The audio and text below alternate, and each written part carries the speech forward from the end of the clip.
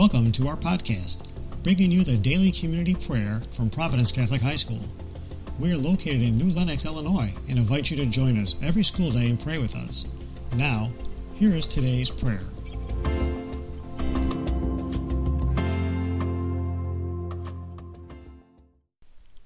Good morning, Providence. My name is Maggie McGrath, and I am a sophomore. Dear God, in 8 months, the class of 2020 will be graduating, which means my sister will be ending her years here at Providence. After she graduates, I will be on my own. My sister has been my biggest role model, and I have always strived to be like her in every way possible. Next summer, it will be my first year not sharing a room with her. It will be many firsts for each of us. Alone, scared, no more midnight conversations, and so many more. When my parents walked my sister out for senior night, everything hit me.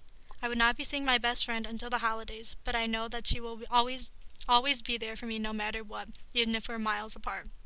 So God, my prayer to you is this.